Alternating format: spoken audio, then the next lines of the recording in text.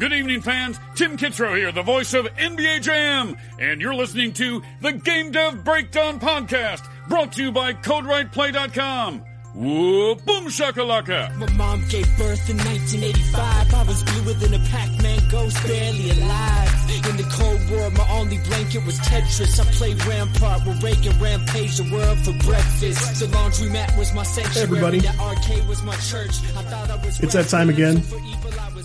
Welcome back to Game Dev Breakdown. This is Todd Mitchell here, and I just spilled coffee everywhere, all over my office just a few moments ago. I came in from the weight room where I was, trying to get back into the workouts and stuff. I took some coffee in with me because I don't really like pre-workout and post-workout and all that stuff. Just give me some coffee, some caffeine, and get me through it. But then I came in and pulled the cup weird and it exploded. So anyway, I was in better spirits until that happened. But that's fine. I got one sock on, half my shorts are soaked, no problem. So we got some technical talk tonight because the topic came up of prototyping a new game and the process of creating a prototype for a game to show around, and we'll talk about what to do with it. But this is something people were interested in on Twitter. It's something I've written about at CodeWritePlay already, but you wouldn't really know because the post I wrote was titled something like Trello, this or that. I can link to it in the show notes. For the purpose of this discussion, we will define prototyping as portion of a game that you can show to sort of playtest and decide if you want to carry on with it. So we'll talk about my process. This is not by any means the definitive process or the best process. It's sort of the start of a conversation I want to have with people because everybody uses different tools. Everybody wants to make different kinds of things. So processes are going to vary. Maybe you'll hear this and you won't even agree with it. For my own purposes, I would still love to talk about it. Like, I love discussing this stuff because I think process is important whether you're on a big team or not. There are things you need to pull into your process, even if you're just one person or just a few people making money, not making money, whatever it is. You need to have sort of some tried and true methods to ensure best results. I mean, you want to get the most out of your time, the most out of your investment. So I'm going to tell you what I've done in the past, what's worked well for me. And I've been a professional software developer for a long time, over a decade. Newer people can gain a lot from this type of talk, and very experienced people just like to trade strategies and trade thoughts on this stuff. So I'm going to go through mine. Tell me yours. Tell me what you do in a similar process that I just didn't capture. I mean, it's hard to capture a whole project and distill it down to bullet points, but we're going to go through all the major stuff. So when I am starting a brand new project and I say, I want to make a prototype, play test it, see if this is something I want to do. One step that you might include or might not is the design document. And this is sort of a point of contention because the question is like, if you're on a small team, if you're just one person, do you even do a design document? I say it depends a lot on the situation. I'm a big believer in design documents. I have a very popular template for a design document on Itch, which gets a lot of downloads, and a lot of people have reached out to me about it. I think I know what goes into a decent design document, but if you're doing like a jam project, obviously you're probably not going to do one. If you're doing multiple prototypes and you just want to whip a couple of very simple things together and decide what to focus on, you might not do a big one. And if you're sort of iffy about the project in the first place, you might just go into like, I guess what I would call exploratory development. You know what I mean? Just iterative steps to determine whether or not you want to go any further, and you stop whenever you're done. I think in a project like that, you should eventually do a design document, but I won't dwell on that here because you kind of have to decide for yourself if that's right. The best thing about a design document, even if you're just one person or you're just on a small team, it gets you thinking about the details that are going to make up the project and not just the cool little glimpses of it you have in your head. I'm sure you know what I'm talking about. You think about a new project and think, wouldn't it be cool if you had this game where you're like blasting stuff, picking up weapons and flinging stuff, and you could do all these cool things against the bosses and whatever. But a lot of difficult questions have to be answered in a project like that, or they will kill that project because you didn't think about it in time, or, you didn't see far enough into the future. A design document can go a long way to help you avoid some of that. So it's worth taking seriously, and it's worth thinking very hard about. But other than that, not going to dwell on that. You're either going to do one or you're not. It's going to be the first thing. if you don't decide to just pick one up later on. So the first thing I would go into detail about here is setting the right scope. If you're newer and you don't know what scope means in this context, scope means what your prototype is going to include. You kind of have to think about what a prototype should include in any situation and in this individual instance. I believe a good prototype includes all or like most of the important mechanics of a game so that you have a good representation of what the end product is going to be. I think it should have a pretty good representation of the style you want to capture with your game. Like maybe you want to make a black and white action platformer, or maybe you want to make something bright and neon colors and crazy cool graphics and all this stuff. Like it needs to be a pretty good match for what you want it to look like eventually. So good representation of style, a compelling scenario. It shouldn't just be, I don't think a good prototype is one where a character just walks around a blank room, does the bare essential interaction with objects and stuff. I don't think that's a good way to determine whether you have a potential winner on your hands or not. The prototype needs to help you and help others determine whether this game could be fun and whether it's something you want to spend a ton of time on, to sort of help you root out questions and feedback before an actual launch, which is like, where money is on the line and your reputation is on the line. Think of it as that opportunity you might have to like take an exam to your teacher and go like, I wasn't sure about this one thing. Like, did I at least read the question right? You don't have to tell me if I for sure had it right, but like have someone look over something to make sure you're not doing anything obviously stupid. You should think of it kind of like that, or a chance to take an essay to a teacher before midterms, or however you want to look at it. This is your sort of cheat chance. Take advantage of it. Show it around. Make sure it's not an obvious fail. So with the scope in mind of what you want your prototype to be, you break down the action items. You figure out the actual steps that are going to lead you to a completed prototype. So, we need software that does the following. Like we need a Unity project that does the following. I have an animated character that can run, across the screen, or I have blocks that fall from the ceiling. You have to figure out those little pieces that have to be created so you can put that puzzle together and you have your prototype. To do this, I personally love Trello. You need to basically organize your work items that are going to take you to the finish line, right? So at least this is what I do. I work from a task board, even if I'm doing this completely alone. And there are a few reasons for that. The big one is I think of it as basically a big to-do list. And I know the things that I need to get done before this thing is complete. And that way I can add things to the list. I know what I'm working on at a given time. It doesn't have to be a big team thing. If I'm doing something alone, I will still usually set up some kind of task board, and Trello allows me to do that pretty well. It's sort of Kanban based, Kanban if you're not familiar with that. It's just a system where you have items to do, items you're doing, and things you are done with. And you can think of those as columns in a graph, and things just move from one column to the next as they get done. But yeah, when I'm planning a prototype, I will work directly in Trello to just one right after another. In the to-do column, I will just list things I know I'm going to have to do. This feature, that feature, this thing needs to do this. This is a problem I'm going to have to solve. And I just go down the list after that. I just one right after another. That's how I work. So break down your action items however you want. At this point, you've basically got your plan in place. So you are ready to start working. The next thing I normally do is set up directories, start my project in whatever tool suite. Right now I'm using Unity. I will have whatever version of Blender and GIMP and whatever else I want to use ready to go. I will set up a project which has its own directory, and then I'll make a separate directory for assets, so like images, sound files, stuff like that, because you should never work out of the asset directory in your actual Unity folder. Like there's a subfolder for assets. You should never work out of that folder. Terrible things can happen. You can delete stuff you didn't mean to delete. It's a bad thing, believe me. So I do that, and I start a repository. So this is a source control public service announcement. I have to do it. We've done it on the podcast before. If you're not a source control person, basically no matter how you work, no matter what kind of projects you work on, what tools, what languages, you should use source control. And I don't care what kind you use. I don't have strong opinions about that. I use Git. I've used SVN before on the job.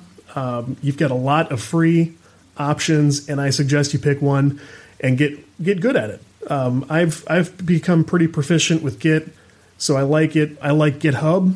I also like Bitbucket. Since GitHub started offering free unlimited repositories, I'm not super attached to Bitbucket anymore because that's the only reason I used that. Without spending any money, I could have private repositories, and GitHub used to make you have public repositories if you didn't pay money.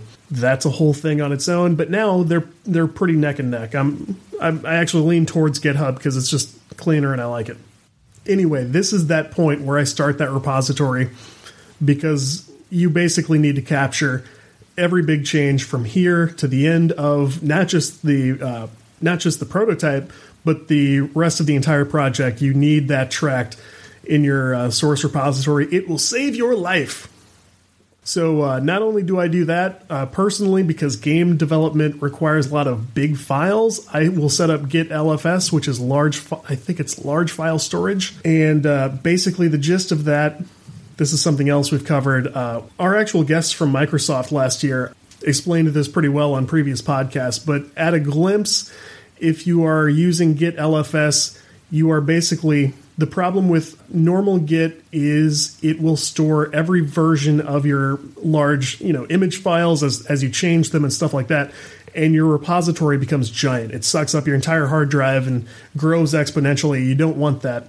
Basically, with Git LFS, you're using a smart system that puts the brunt of that storage on your repository provider, so GitHub or Bitbucket, and they will have certain limits on how much of that you can do, but you should take advantage of them because otherwise you have super unwieldy repositories and that gets in your way. So look up Git LFS if you don't use that. Once you do that, as far as I'm concerned, you have setup complete. So you're ready to start working. And that's not really that bad to do what I would call a smart setup. You know what I mean? Yeah, it's fun to open Unity or Unreal or your favorite, Atom, if you're just doing some scripting or some coding, and just start hacking around. Everybody loves that. I get it.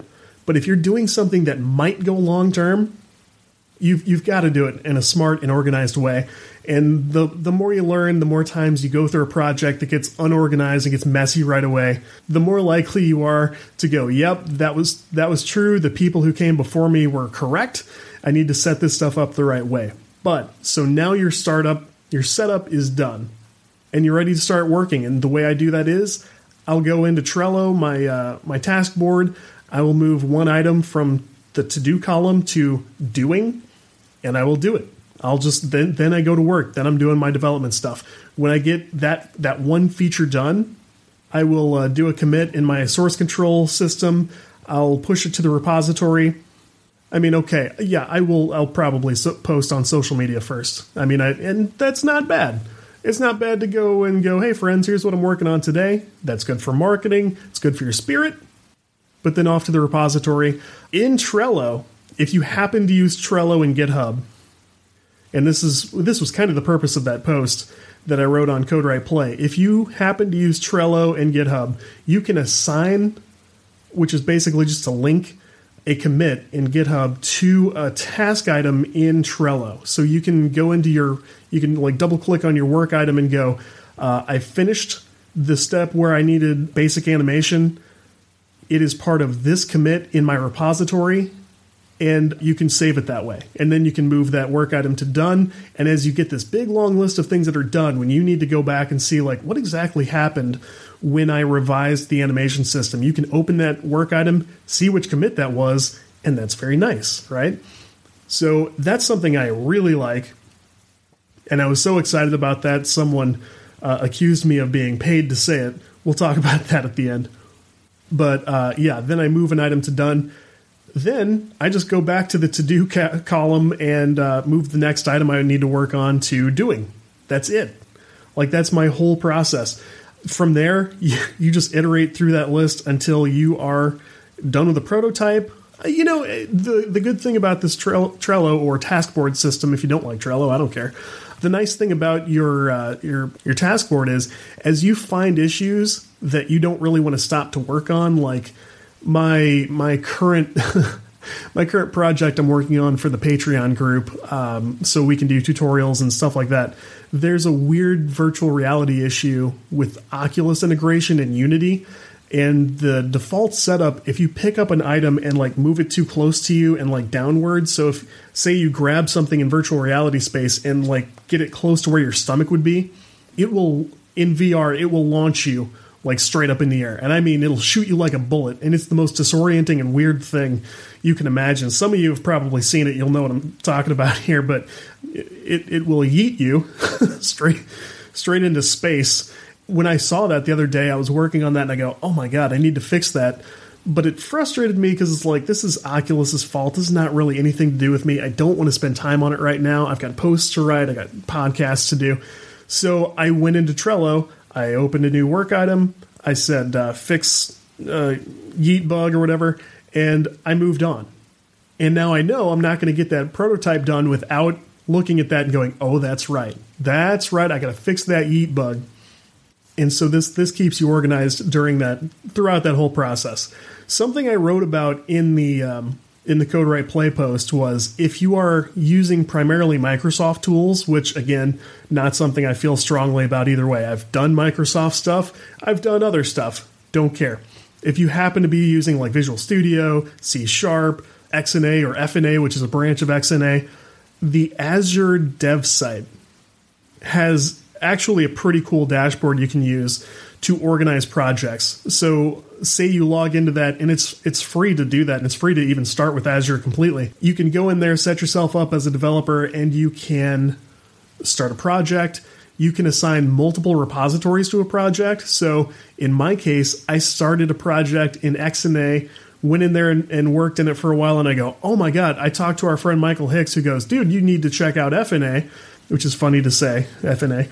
But he goes, yeah, it's got the following benefits, and if you're working strictly on PC, it's a great thing to do. So I did that. I started a new repository, which was connected to that same project. I don't know of any other way to do that and keep everything organized. I moved code over from one place to the other very efficiently. That was nice. It's got Trello integration. It's got a wiki tool that you can create your own wiki. And if it's the kind of thing where you might bring in help in the future, first of all, that design document, that's another big design document benefit. If you're going to grow your team at some point, you can bring people up to speed very fast by showing them a design doc or showing them your task board.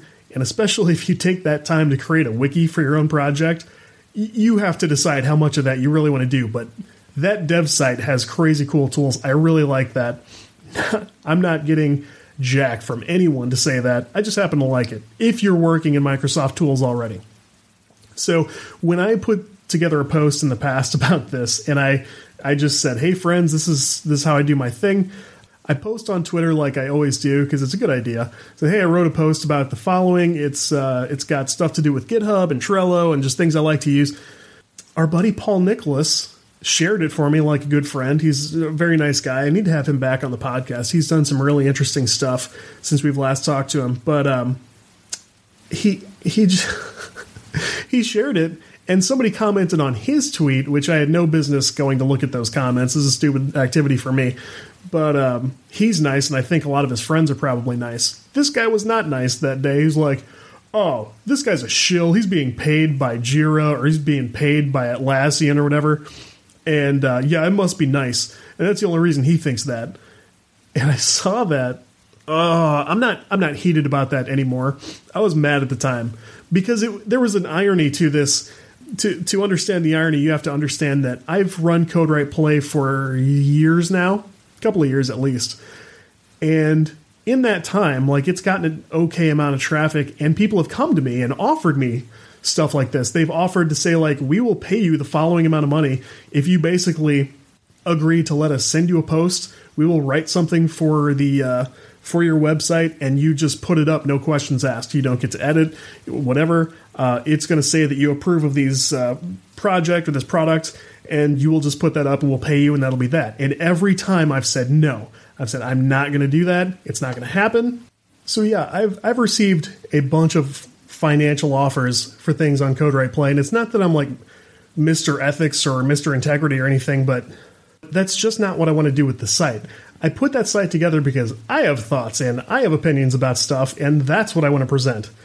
And maybe that's good or maybe that's bad, but it's going to be good or bad because I said it. So I told that guy in no uncertain terms, that's an absurd accusation to make. You have no idea what you're talking about, and it's extremely untrue, and I don't appreciate developing a reputation for that when I already didn't do it. So I don't have the money, and now I don't have the reputation. Could you please find out what the hell you're talking about before you say stuff like that? And I tried to keep my cool, but to that guy's credit, he came back and he was like, hey, you're right. I didn't know what I was talking about. That was a bad call. Clearly not the case. And he was nice enough. But on the other hand, like, that's how much I like some of the tools I've mentioned here today. So I will link to the article that I wrote. I will put together these show notes, of course. And seriously, I would love to hear about anyone else's process or what you would add to my process. Like, I love talking about this stuff because I don't think there are probably some practices that are objectively bad, but I do think there's a whole lot of runway for people to do different things and handle things differently in ways that will still lead to, like, very successful results. So I don't think anybody should feel bad about their process or no process. This is how I tackle it. Jump in, let me know what I missed or what you like to do differently. So that is that Patreon project we're doing at patreon.com/CodeWrightPlay. That is a VR arcade shooter prototype that I'm working on. So if you think about like Virtua Cop, but you're dropped inside it because you're in VR, and I still want to try to strive for like the low poly action and sort of the goofy, like old school, like retro bad guys and explosions and stuff. Like, I want to try to get as close to that as I can, but I'm very excited about the prospect of making a game that way. Games for the Oculus Quest have to go through an approval process you may know about. I would even love to make content about that. So right now I'm making content about what I'm going through to make that project. I'm making that Patreon exclusive for right now. They're also going to be getting an exclusive podcast episode this month. It's a community where we do stuff and I put out, extra content or whatever. So check that out if you're interested. If you're not, fine. But I think it would be fun to actually get through that prototype, try to flesh it out and create an actual game with it. And, sort of journal the process of trying to go through Oculus approval and launching a game there, because it's all new stuff and people don't know about it and people seem very interested in it, and I am too. And that's something I may be working on in the future. So that was my topic for tonight. Hope you enjoyed it. Let me know what you think. If you enjoy the Game Dev Breakdown podcast, would love if you would subscribe. Would love if you would follow along. Show it to anybody who might be into that kind of thing. We always appreciate ratings and reviews. We just went up on podchaser.com, which is a new place you can find us. Needless to say, you can find us at Patreon or at CodeWrightPlay.com. Always doing cool stuff. I'm going to be talking to more guests very soon, just trying to get my own schedule in shape, and then we'll do more interview episodes as well. So get in touch. Let me know what you like, what you don't like, and I will talk to you guys real soon. Take care.